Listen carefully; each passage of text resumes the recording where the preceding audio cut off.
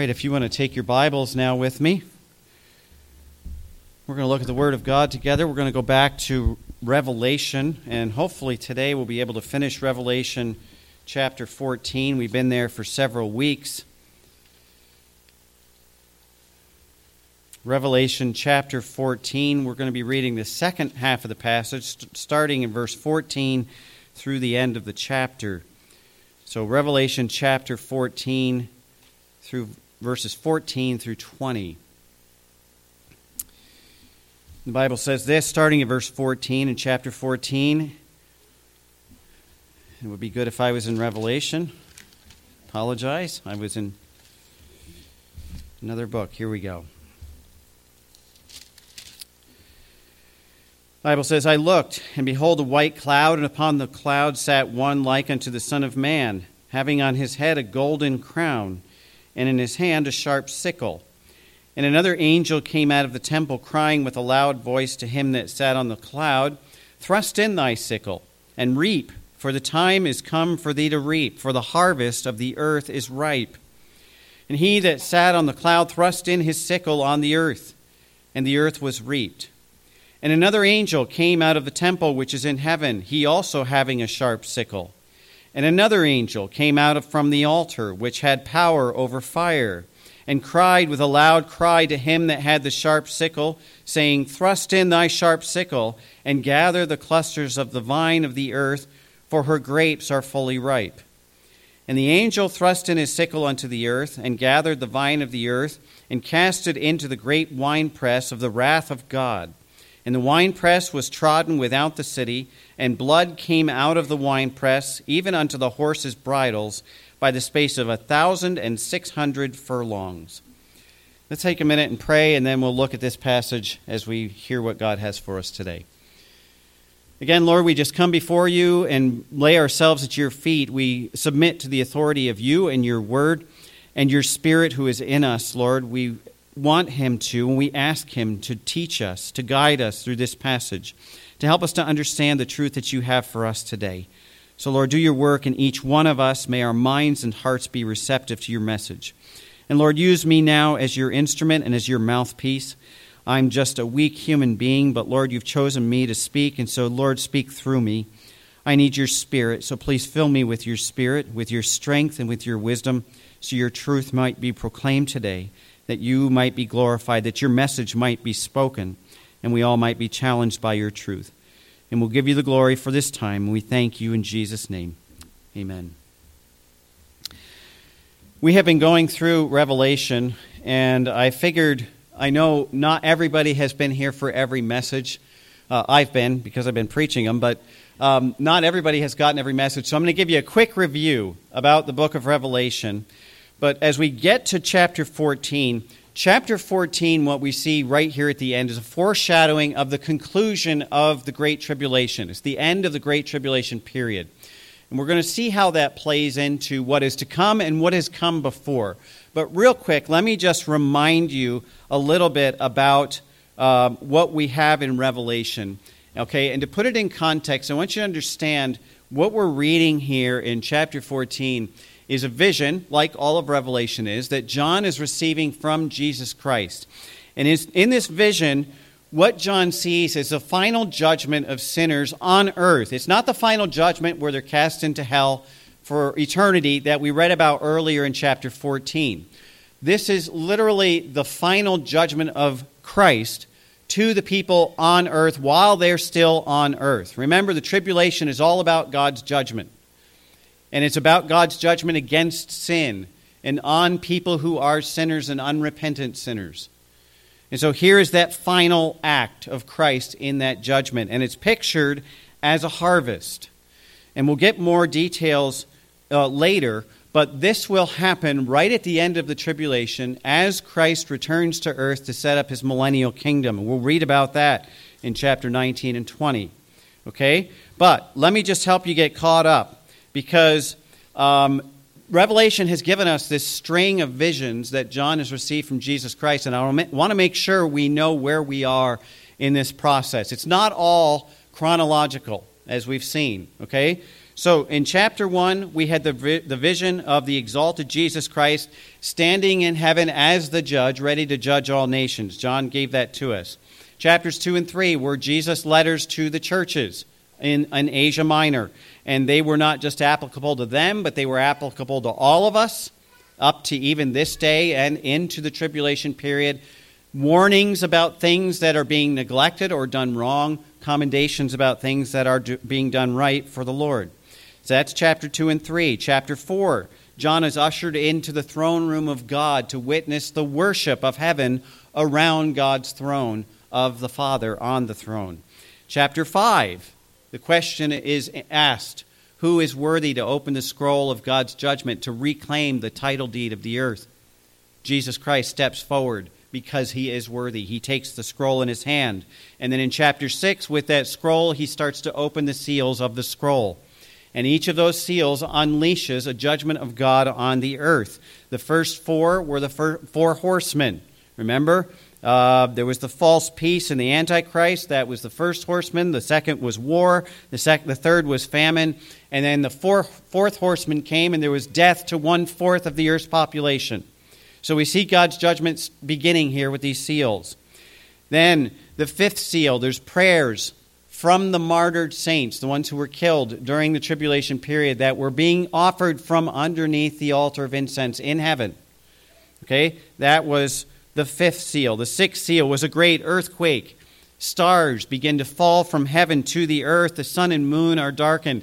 And at the end of chapter 6, we have men trying to call to the hills and mountains to cover them because of the great wrath of the one that sits on the throne and of the Lamb. And they say, who will be able to stand in this judgment? Chapter 7 then begins a proclamation from heaven about who will be delivered from this judgment. And we see the 144,000 witnesses that God seals and will protect through the whole tribulation period. The second part of chapter 7 is about God's deliverance of the martyred saints, those who were delivered through death. And death is God's deliverance for those who believe him. In chapter 8, it begins with the seventh seal. That's the final seal of the book that Christ opens. And immediately 4 of 7 trumpets are blown by angels in heaven, with their corresponding judgments being executed upon the earth. So we have a second series of 7 judgments, beginning with the 7 trumpets. First, we have hail and fire mingled with blood, burning up 1/3 of the trees and all the grass, destroying the lumber and agricultural industries of the Antichrist. Remember, God will take away what people make their gods. And if it's money, if it's commerce, if it's whatever they find on the earth, God's going to destroy it in the end times to show him who the true God is. So the first trumpet is destroying the lumber and agriculture. Second, a great mountain burning with fire is cast into the sea, killing 1/3 of the fish and destroying 1/3 of the ships. So now God's destroyed the fishing industry and the shipping industry of the Antichrist. The third trumpet, a great meteorite crashes into the mountains, into the rivers, poisoning 1/3 of all the fresh water on the earth and killing many people. So now God has affected the water supply. Fourth, God causes the sun, moon, and stars not to shine for 1/3 part of every day, casting darkness over the entire earth for those days. And then in chapter 9, we get to the fifth trumpet, when Satan is cast down to the earth from heaven, exiled permanently to the earth with his demons. And that chapter tells us that he carries the keys of the abyss, and he releases a horde of demons, described as locusts, that swarm over the earth and torment men for 5 months. And the men cannot escape that torment, even through death. That is part of God's judgment. The sixth trumpet, and a demon army of 200 million strong appears and kills 1/3 of the population of what's left on the earth. So we've had 1/4 die in the first set of judgments. Now we have 1/3 die at the hand of this demon army. And at the end of chapter 9, it says, even in the midst of all this turmoil and suffering, men will not repent. You see the hardness of men's hearts all through Revelation. Chapter 10 then begins a parenthetical section with an angel and the little book of God's judgment that, remember, John takes it from the angel and eats it. And in its mouth it's sweet, but as it hits his stomach, it becomes bitter. That is the believer's response to God's judgment. It's sweet because we know God is carrying out his judgment against sin, but in bitterness, we really don't want to see people suffer and end up in hell forever. And that's how John describes it in chapter 10. Chapter 11 then tells us about two special witnesses that God will raise up in the tribulation period to proclaim his truth and judgment to all people, and who eventually will be killed by the Antichrist, even though they have killed everyone else who came against them with fire. The Antichrist will be able to overcome them and kill them, but they will only stay dead 3 days, laying in the street, and the third day they will come back to life and have their own private rapture as they go to heaven. And all the world will watch this happen. At the end of chapter 7, we have the seventh trumpet that's blown. And all of heaven begins to rejoice and praise God at the blowing of the seventh trumpet, because this is the final trumpet. It means the final set of judgments are about to be unleashed. But again, we take a step back, because as that seventh trumpet is blown, then in chapter 12, we get kind of a big picture perspective of the struggle through history of Satan against God's people. Satan trying to destroy God's people. So in chapter 12, we have Satan's attempts to thwart God's plan by attacking God's people, and how during the tribulation that God will protect the remnant in a place of refuge. That's how chapter 12 ends. Chapter 13 introduces us to two human tools that Satan will use on the earth to accomplish his will during the tribulation period. We have the Antichrist, who is introduced to us, that great deceiver, and then the false prophet, his sidekick, and both of them, through the power of Satan, will influence people through a one-world government and a one-world religion to worship Satan through the Antichrist and turn from God. That is Satan's last attempt to try to turn people away from God. And he does it by force. But people choose who they will worship. And many will still not worship God. And so that's chapter 13. And then we get into chapter 14, where we are today. The beginning of that showed us the 144,000 witnesses who are overcomers at the end of the tribulation period. They're standing with Christ because they were sealed by God and they were faithful in serving him and trusting him. And then they're contrasted with those who will suffer eternal torment, those who gave in to worship the Antichrist, the beast, their own preservation, whatever the world can offer them. That was their God, and so they receive eternal torment. And last week we saw that through all of this, there are those who will be blessed even in death because they were faithful to Jesus Christ. They were true persevering saints of Jesus Christ through the worst that the world and Satan could dish up against them. And they will be blessed even in their death. And so here we get to the end of chapter 14, and what we have is still a picture at the end of the tribulation period, but this is the time of harvest, Christ calls it. It is the time when the judgments will finish, when Christ will finish his work in judgment. He will harvest the earth, the world, those people who are unbelievers in judgment. And that's what we see here. Now, this last section of chapter 14 uses this analogy of harvest. It's an echo of what we see previously in several places in Scripture. Remember, Jesus told his disciples that the harvest truly is plenteous, but the laborers are few. Okay, that was the harvest of God claiming his own. And he was saying basically, there's a lot of people out there who are ripe to hear the gospel, who are ripe to be brought into the kingdom of God, but we have very few people to spread that message. And so the challenge goes out to us as his followers. Are we going to spread that message? This harvest is the harvest of sinners in judgment. Okay, and I'll explain that to you as we get into this passage. So I want you to start in verse 14, and what I'm going to call this is the judgment of the tares, and you'll see why in just a minute. But this is the Christ, the victorious conqueror, in verse 14. And it says, "And I looked, and behold, a white cloud. Upon the white cloud sat one like unto the Son of Man, having on his head a golden crown, and in his hand a sharp sickle." So we're introduced to the Son of Man sitting on a cloud.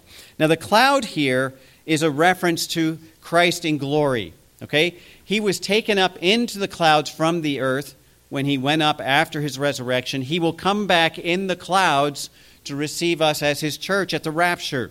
And here he's seen as sitting on a cloud. but it's all to depict his glory. And it uses this phrase, the Son of Man. This Son of Man, it says like unto, but in Greek, when you read this phrase like unto, it's saying it is this person. So this is Jesus Christ that we're talking about. Not an angel, not somebody else. This is Jesus Christ. In heaven, the glorified Jesus Christ, ready to execute his final judgments on the earth as the judge. But it uses this phrase, the Son of Man, which is interesting because that only appears 2 places in Revelation. When you see this phrase, the Son of Man, usually it's Jesus talking about himself, and you read it many times throughout the Gospels, especially in Matthew and Mark. He uses this phrase to refer to himself as the Son of Man. The first time he uses this phrase is in Matthew 8. And he refers to himself as the Son of Man, and he says he has nowhere to lay his head. So he's using this reference to himself as the Son of Man in a humble way, stating his humble place on earth where he gave up all that he had in heaven to come to earth as a man, not even a respected man, not a authoritative leader as far as what the world would recognize as famous and worthy of leadership, but just an average, everyday guy. In fact, he says it was not just even average. He lowered himself to become a servant in Philippians 2. So he refers to himself as the Son of Man in that very humble estate-like way in Matthew chapter 8. Here, in Revelation chapter 14, this phrase, the Son of Man, is not talking about a humble servant, meek and mild like a lamb. This is talking about the judge of heaven coming to judge the earth. So it's a completely opposite connotation, even though it's the same phrase, same person. But we're in different circumstances now. It also says that he has a golden crown on his head. Now, we've seen crowns throughout Revelation. This crown, we would assume, because Jesus Christ is the king, is a kingly or royal diadem. That's not the case. In the Greek, it uses a different word here. It's talking about a golden crown of victory, a crown that would be given to a victorious warrior or a victorious athlete in a contest. And so it signifies that Christ is victorious already in the battle. What battle? The battle over sin. He's conquered sin already in his death and resurrection, the power of sin. Here, he will judge sin. And so he comes as the victorious warrior, if you will, or the victorious general in this battle against sin. And here is his final act to annihilate it before he sets up his kingdom. And that's the picture that we see of Jesus Christ right away here in chapter 14. One more thing is said about him. You get this glorified, kingly picture of Jesus Christ, this magnificent, glorified judge, and in his hand is a sickle. It's a tool of a farmer. Now, I don't know how many of you are old enough to have been able to use a sickle or, have had the experience of it. A sickle is a reaping instrument. It's a tool that farmers way back when used, all the way back, obviously, in biblical times. But it's got a long curved handle, and it's got kind of a handle at the top and a handle in the middle, and at the bottom is a long curved blade, very sharp. And they would take that and they would sweep it across the ground, and it would cut off the plants right at the root, and then they would lay over, then they would come and gather those up and put them together in sheaves. So this is that picture of Jesus as the judge, as the victorious conqueror, and he's got this sickle in his hand ready for the final harvest. That's what John records for us. It goes in verse 15, he goes on, and he describes what's about to happen. He says, another angel came out of the temple crying with a loud voice to him that sat on the cloud, thrust in thy sickle and reap, for the time is come for thee to reap, for the harvest of the earth is ripe. So as John sees Jesus Christ on the cloud, ready to start reaping, an angel comes from the temple of God. Now, where's the temple? At this point, we're not talking about the temple on earth. We're talking about the temple in heaven. Remember, God is the temple.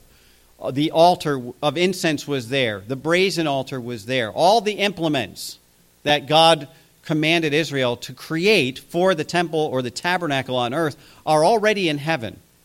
And so this angel comes from that temple, the temple of heaven, from God's presence.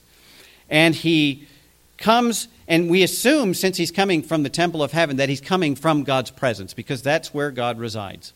So this angel comes out of heaven from God's presence, and then we imagine or assume that this message is from God the Father, because that's what angels do. Angels bring God's message and accomplish God's work.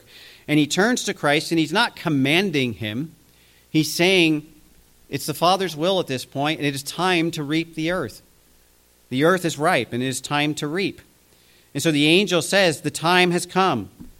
Everything that has to happen has happened, and people are ready to be reaped in sin.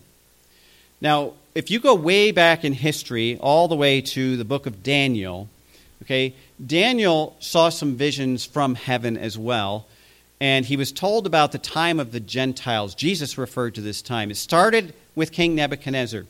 When Jerusalem was conquered by Gentiles, it was taken over by Gentiles, and Jerusalem was under the control of Gentiles. That's called the time of the Gentiles. It still is under the control of the Gentiles to this day. Okay? I know Israel has some control of part of Jerusalem, but the majority of Jerusalem is controlled by Arabs, by Muslims, and those are Gentiles. And so Gentiles rule over Jerusalem during this time of the Gentiles. This, what we're seeing here, is the end of the time of the Gentiles. That fullness of time has come. And Jesus is about to reclaim not just Jerusalem, but his throne, the throne of David, which sits in Jerusalem, where he will rule for the 1,000 years on earth. So the angel is saying the time is now. It's time to reap sinners off the earth to set up the kingdom. That's the message that he's given him.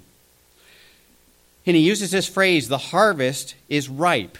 Now, some commentators believe that this harvest, the first one here in chapter 14, is talking about Christ separating out his true believers, the saints. Now, remember, there's people who will believe during the tribulation, so there will be saints on the earth at this time.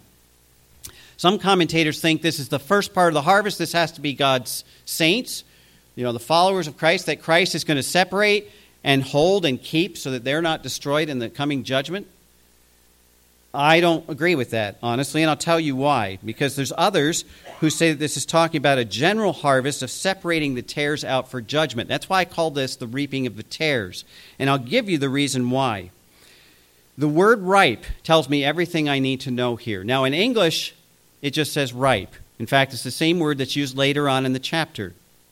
In the Greek, the word ripe here and later on are different words. This word ripe, actually, is the Greek word zeraino, and what it means is desiccated, shriveled, or dried up. Now, anybody who's done any kind of gardening will recognize this word. If you grow tomatoes and you leave the tomatoes on the vine too long, you don't pick them. They get to that nice, ripe, red state, and then you forget to pick them, and then you go back a couple weeks later, and what do they look like? Rotten. They start to shrivel up. Okay, we experience this in our garden in Michigan. Every year we would plant this huge crop of green beans, and we'd pick them several times through the summer. But then, after 60 quarts of green beans, you're like, oh, green beans again. And so it's like, okay, we're not picking the beans anymore. But you go out later in the fall, and the bean plants are still there, and there's still beans on them, but those beans are all shriveled up. They're not edible anymore. Okay? Now, you can harvest those, and we did, to get seeds. But this is talking about a state of fruit in which it's rotten. It's no longer usable. It's beyond application anymore. And so basically it's not worth anything except to throw away. Put it in the compost pile. Okay, that's what we did with our stuff like that. And so this word ripe, when the angel says the world is ripe for harvest, it is rotten, it is dried up, it is desiccated or shriveled up. It is beyond redemption. They are confirmed in their sin. There is no more that is going to come to Christ. And so they are at the point of what Jesus said, unusable. Okay? They have confirmed themselves that they are the weeds. They are the unusable product of the garden. Now, let me share with you Jesus' reference to the tares, the wheat and the tares. Remember in Matthew chapter 13, he gave this parable about the wheat and the tares. And I'm going to read it very quickly. He says, "Another parable he put forth unto them, saying, The kingdom of heaven is likened unto a man which sowed good seed in his field. But while men slept, his enemy came and sowed tares among the wheat and went his way. But when the blade was sprung up and brought forth fruit, then appeared the tares also. So the servants of the householder came and said unto him, Sir, didst not thou sow good seed in thy field? From whence then hath it tares? And he said unto them, An enemy hath done this.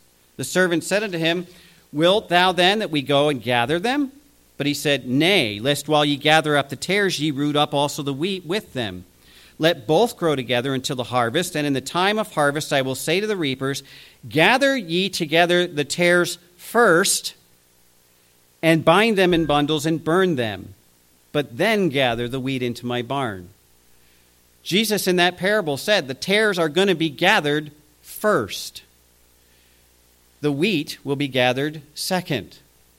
When Jesus comes back at his second coming, obviously the church will be gone, already in heaven with him, and we'll come back with him in his kingdom. But on the earth, the tares are gathered first. And then the wheat is gathered and brought into his kingdom.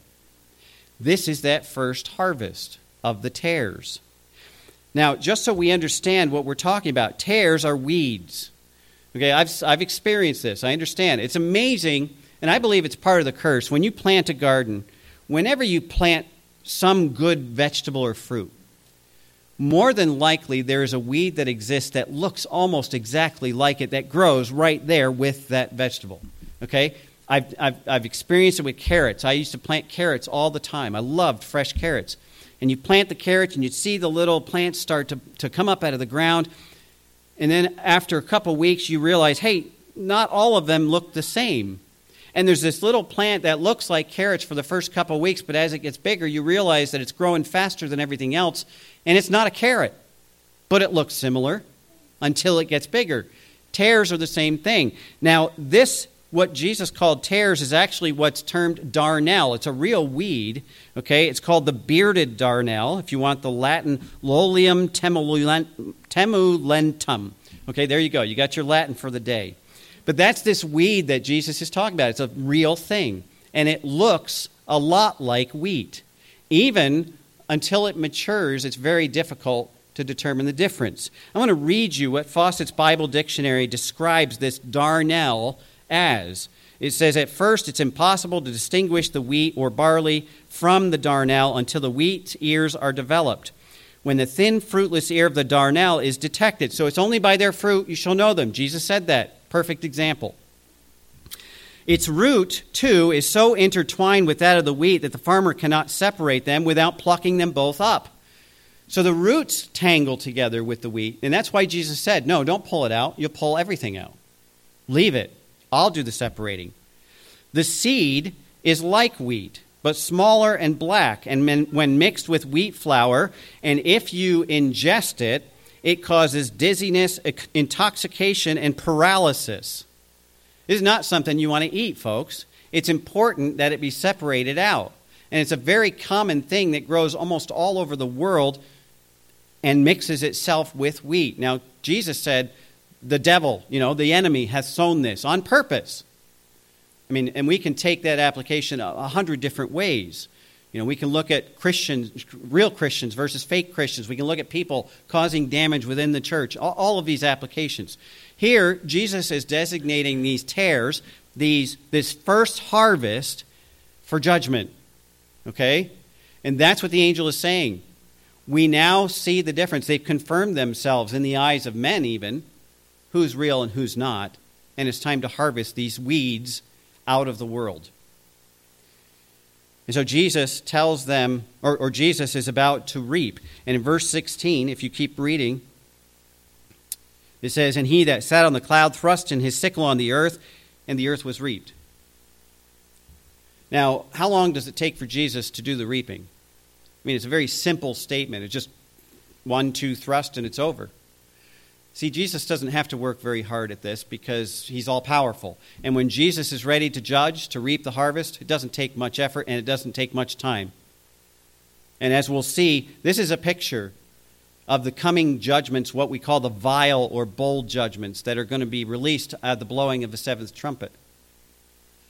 When these judgments are released, it's like boom, boom, boom, boom, boom, boom, 7 right in a row.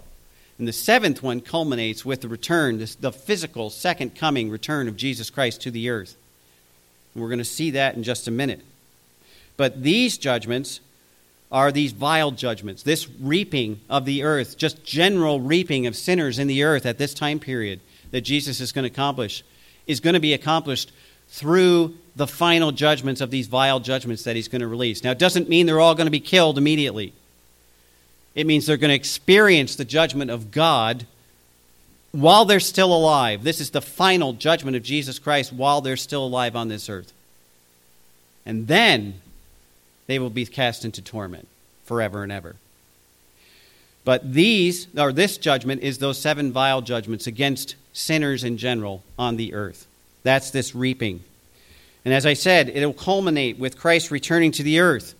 And we know, if you know anything about Revelation or about eschatology, when Jesus comes back to the earth at his second coming, it will be in the context of what I call the judgment of Armageddon. Most people refer to it as the Battle of Armageddon. I'm not going to call it a battle because I'll show you why in just a minute. But that's what we see in verse 17. This is the second reaping. The first one is general sinners. Jesus reaping general sinners. The second one is what I call the judgment of Armageddon. Look at verse 17. He says, "And another angel came out of the temple which is in heaven, he also having a sharp sickle. And another angel came out from the altar which had power over fire, and cried with a loud cry to him that had the sharp sickle, saying, Thrust in thy sharp sickle and gather the clusters of the vine of the earth, for her grapes are fully ripe." So we have the first vision, Jesus Christ sitting on the cloud. The angel comes and says, "Reap, it's time to reap," and Jesus reaps the earth. Now we have another angel coming out from the temple, same place the first one came out, but then a third angel, and this one comes out from the altar. The second angel has a sickle just like Jesus Christ did. And it's the third angel who instructs the second angel to thrust in the sickle and reap the grapes this time. It's the grapes on the vine that are ripe for reaping. And so we have, again, the second reaping here. Now, I want to look at these angels very quickly because this gives us an indication of what we're looking at and what this is talking about. So it says the angel with a sickle comes out from heaven. Now, he comes from the presence of God. He comes from the temple of heaven. So that means he comes from the presence of God, right? He's instructed by an angel that comes from the altar. And it describes this angel as he who has power over fire. Now, the reference here, if he's coming from heaven and there's an altar in heaven, we've already read about this altar. Go all the way back to chapter 6. And in the 5th seal, we saw the martyrs praying from under the altar of God. That's the altar of incense. Asking God, how long, God, do we have to wait before you take vengeance upon them that have committed this evil against us? This is the answer to that prayer. God's judgment is about to come against those specifically who were the ones that instigated the killing and persecution of God's people. Okay? Not sinners in general. That's the first reaping. Look at how he describes this. He says, verse 18, "Another angel came from the altar which had power over fire and cried with a loud cry to him that had the sharp sickle, saying, Thrust in thy sharp sickle, gather the clusters of the vine of the earth, for her grapes are fully ripe. And the angel thrust in his sickle into the earth and gathered the vine of the earth and cast it into the great winepress of the wrath of God. And the winepress was trodden without the city, and blood came out of the winepress, even unto the horses' bridles, by the space of 1,600 furlongs." This is specific judgment. This is a specific event that will happen at the end of the tribulation period. And we know that this is a different event because I already told you in verse 19 when it says that, the verse 18 at the end when it says, "For her grapes are fully ripe," it's a different word than the first ripe that we read in verse 15. The first ripe in verse 15 means it's dried, it's withered out, it's beyond use. Burn it up, okay? It's what's left over, the weeds that nobody can use. This means at its prime, fully ripe. So it's a different word. So we're not talking about the same event talked about in two different ways. This is a different event. It's literally part of the end reaping, but it's a specific reaping that we're going to see. And I want you to understand the context again. We're at the end of the tribulation. Who is it that has perpetuated such evil and persecution and even execution of believers during the tribulation period? Well, it starts with Satan. We know that. But through Satan, we have the Antichrist and the false prophet that are leading the world in false religion in a one-world government. And that one-world religion, as well as the one-world government, has taken a stance against all of those who will follow God. So it's the government of the world. That whole system that Satan has raised up to accomplish his will in his mind on the earth at that time. And so this reaping is against that system. But it leans toward the military and political powers of the world at this point, because those are the ones that literally carry out these executions. Who is it that's going to be gathered together at the time when Christ comes back against the people of God, that Christ will come back and destroy? It'll be the armies of the world. The armies of the Antichrist will be gathered together.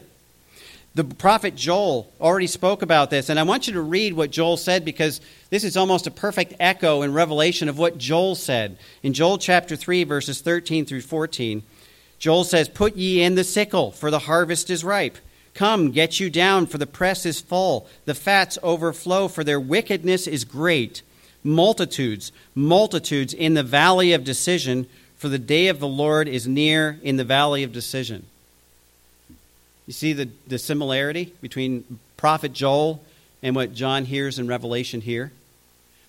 This is God's words. It's not, there just happened to be a prophet who said the same thing. No, God spoke through Joel, and God's speaking the same words here through the angel. This is the event that God is talking about. And so the angel thrusts in the sickle and gathers the vine and the grapes of the earth, and they're cast into the great winepress of the wrath of God. Now, obviously, this is judgment. We can't see it any other way.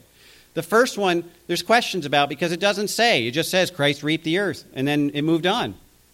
But again, that word ripe tells us a lot. And if we look at what Scripture has told us and what Christ taught before that, I think we can come to the right conclusion there. Here it's pretty clear. Okay, this is the reaping of the judgment of Armageddon, as I call it. It's a reference to Armageddon. And it's prophesied in Isaiah chapter 63, verses 1 through 4. All right, the prophet Isaiah said this, "Who is he that cometh from Edom with dyed garments from Bozrah," or stained garments from Bozrah? I'm going to stop there for just a second. Remember we talked about Bozrah, Petra, the very possible place of refuge that God prepared for his remnant? I'll keep reading. "Who is he that comes from Edom with dyed garments from Bozrah? This that is glorious in his apparel, traveling in the greatness of his strength." This is the prophet Isaiah saying, who is this? He comes from Bozrah. He's got stained garments. He's got great strength. He's glorious in appearance. And it says that he speaks in righteousness, mighty to save. That's the answer that Jesus gives him in verse 3. He says, "I speak in righteousness, mighty to save. Wherefore art thou red in thine apparel, and thy garments like him that treadeth the wine fat?" So Isaiah asks, why are your garments stained? He recognizes this as Jesus Christ, who is robed in a white raiment. That is how he's described over and over and over. But Isaiah says, why are your garments stained red? In verse 3, Jesus gives the answer. He says, "I have trodden the winepress alone. The people, and of the people there was none with me. For I will tread them in mine anger, and trample them in my fury. And their blood shall be sprinkled on my garments, and it will stain all my raiment. For the day of vengeance is in my heart, and the year of my redeemed is come." That is prophetic of Christ's second coming. When he comes to the earth, there will be all the armies of the earth gathered together to fight against his people, to wipe them off the face of the earth. That's their intent. And Jesus will come at exactly the right moment, and he will start at Petra, Bozrah, and go up the valley and trample the enemies of God, all of these armies of the world, literally destroying all of them. Now we call it the judgment of Armageddon because there's really no battle. These armies are going to have absolutely no chance. They can't fight the Son of God.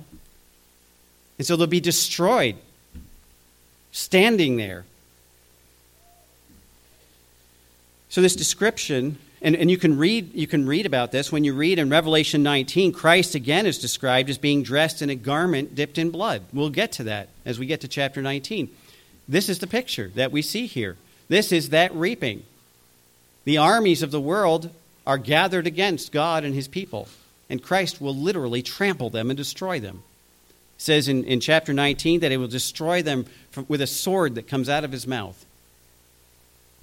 So this description of the reaping of grapes at the end of chapter 14 here in Revelation is the fulfillment of the prophecy of Isaiah chapter 63. It's the same event. It's the same event that Joel wrote about in chapter 3. Verse 20. Here's the part that people go, oh, we got to figure this out, okay?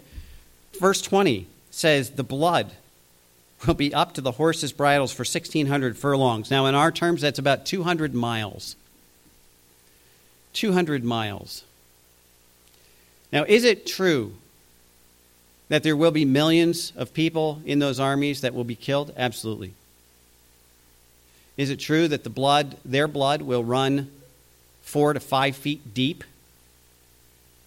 Well, that's what it says. But commentators don't agree on this either. Okay? I'm going to take it for what it says. 4 to 5 feet deep, up to the horses' bridles. Some have said, well, that means that as he kills the people, the blood is going to splash 4 to 5 feet. Others have said that means it will pool. There'll be so much blood because of this carnage that it will pool in puddles 4 to 5 feet deep. Okay, I don't know what the right answer is. The Bible says it will be up to the horses' bridles.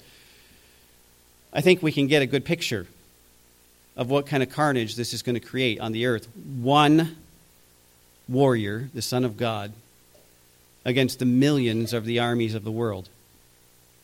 And they will be destroyed, literally, physically killed, with their blood flowing freely down through this valley. Whatever it's going to be a grisly and gory scene of massacre. It's not going to be a battle. It's going to be a massacre that comes at the judging hand of Jesus Christ. What about the 200 miles? There's a series of valleys that runs from Basra, what we call Basra today, or Petra. It's that city that's carved out of rocks. It's been there for thousands of years. It's down in southern, or in Jordan, south of Israel. But if you go on Google Maps and just Google this and say, how far is it from Jerusalem to Petra? About 150 miles. You go, okay, well, 150 miles, that's not 200 miles. Now, some commentators say this 200 miles is Roman miles. In our miles today, it'd be about 183 miles or so, roughly. Okay, so between 180 and 200 miles is the distance, but it's only 150 from Jerusalem to Basra. How could this be then that valley or that series of valleys that Christ is going to go and conquer the armies of the world who are coming against those people in the place of refuge? Well, 150 miles is as the crow flies. Google measures distance in straight lines, unless you're traveling. If you're traveling, you have to go where it's accessible for humans to travel. And if you follow the valleys from Basra to Jerusalem, it's about 185 miles. And so Christ literally is going to go from Basra up that valley, destroying the entire army of the Antichrist on his way to Jerusalem. And when he gets to Jerusalem, he will ascend up the Mount of Olives in victory. And the battle will be over. But that's what Revelation 14 ends with. This victory of Christ over the final armies of the Antichrist, their final destruction of the earth. Now, as we look at this, we think, well, all right, what's the lesson for us? What do we learn out of this? I mean, there's a lot of interesting details, okay? But I guess it's a very simple question that all of us have to ask ourselves. All right, are we ready for God's judgment? Because it's coming. I mean, this is not a fairy tale. It doesn't start with once upon a time. This is coming. Okay, now all of us have the opportunity to avoid this judgment. And that's through the blood of Christ. So are we submitted to the power of the blood of Christ, and have we surrendered our lives to Him as persevering saints, as we saw last week? We're going to continue on no matter what the obstacles, no matter what the persecution, no matter what the pushback that we get. Are we going to keep moving forward in Christ? Are we going to be like the 144,000 witnesses? Are we going to be like the ones that Christ sealed on the earth? Because we have been sealed with the Holy Ghost if we are His followers, to avoid this judgment. But God's judgment is coming, and anybody who's not in that state is never going to be able to avoid it. And especially those who take a position against God and against His anointed in this end time, they have no hope. Now, in both of these harvests, these people have no hope because they've trusted something other than Jesus Christ. They've followed something other than the Lord of heaven for their safety, for their provision, for whatever they're looking for. They've trusted in what's available on the earth. They've trusted in the Antichrist in the end times. They've trusted in the false religion of the world. And they will be reaped in that first harvest. And then those who take a stand literally against God in the armies of the world to fight Him will be completely destroyed. And there's no hope. So as we read Revelation over and over again, we have to keep asking ourselves, am I going to end up here because I haven't submitted myself to the Lord Jesus Christ, claimed Him as Lord, not just, I want salvation for a life insurance policy. I want to escape hell, so I'll take the salvation, but don't bother me until I'm dead. Then I want to go to heaven. That's not how it works. And those people who do not submit to Jesus Christ as Lord and Savior will be in the middle of all of this. Now, according to Scripture, there will be opportunity to believe in Jesus, to follow Him at that point, but you won't escape the wrath of God on earth. You have to go through that. And many will be killed. But we can avoid all of it. We're still before all of this is going to happen. And so God in His mercy has given us the opportunity right now to absolutely make sure that we won't be around when this happens. We'll be in heaven with Jesus Christ already. But that depends on who your faith is in and who you serve now. We're going to stop there as we finish chapter 14. Chapter 15, actually, we will see next week, Lord willing. We will get into the seventh trumpet in the beginning of the seven vials in chapters 15 and 16, and how God protects those who have trusted in Him during this time through all of that as well, but how it will affect mankind on the earth and how it's going to be much worse than anything up to that point. So we'll save that for next time. Let's have a word of prayer. Father, again, we just praise You for Your word, and thank You that You have given us all of this information, this truth from Your mind, from Your plan, so we know what's going to happen, Lord. There's no way we could understand it otherwise. And so, Lord, as we contemplate and think about all of the things that You've told us are coming, I pray that we would be ready now, that we would submit to You in our spirit, with our lives, so that we can truly be one of Your persevering saints in the end. Lord, we look forward to the day that You're going to call us home, but help us to be aware of all of those around us who don't have that hope. And so may we be diligent in bringing in the sheaves before the final harvest comes. Father, thank You again for Your word today. May we be doers and not just hearers. May we let the truth become ingrained upon our hearts to change us and mold us more in the image of Your Son. And it's in His name we pray. Amen. We're going to finish today with hymn number 500, When the Roll is Called Up Yonder. It's a song of hope for all of us and joy that are saved. Hopefully, when the roll is called and God and Christ comes back to bring us all to heaven, we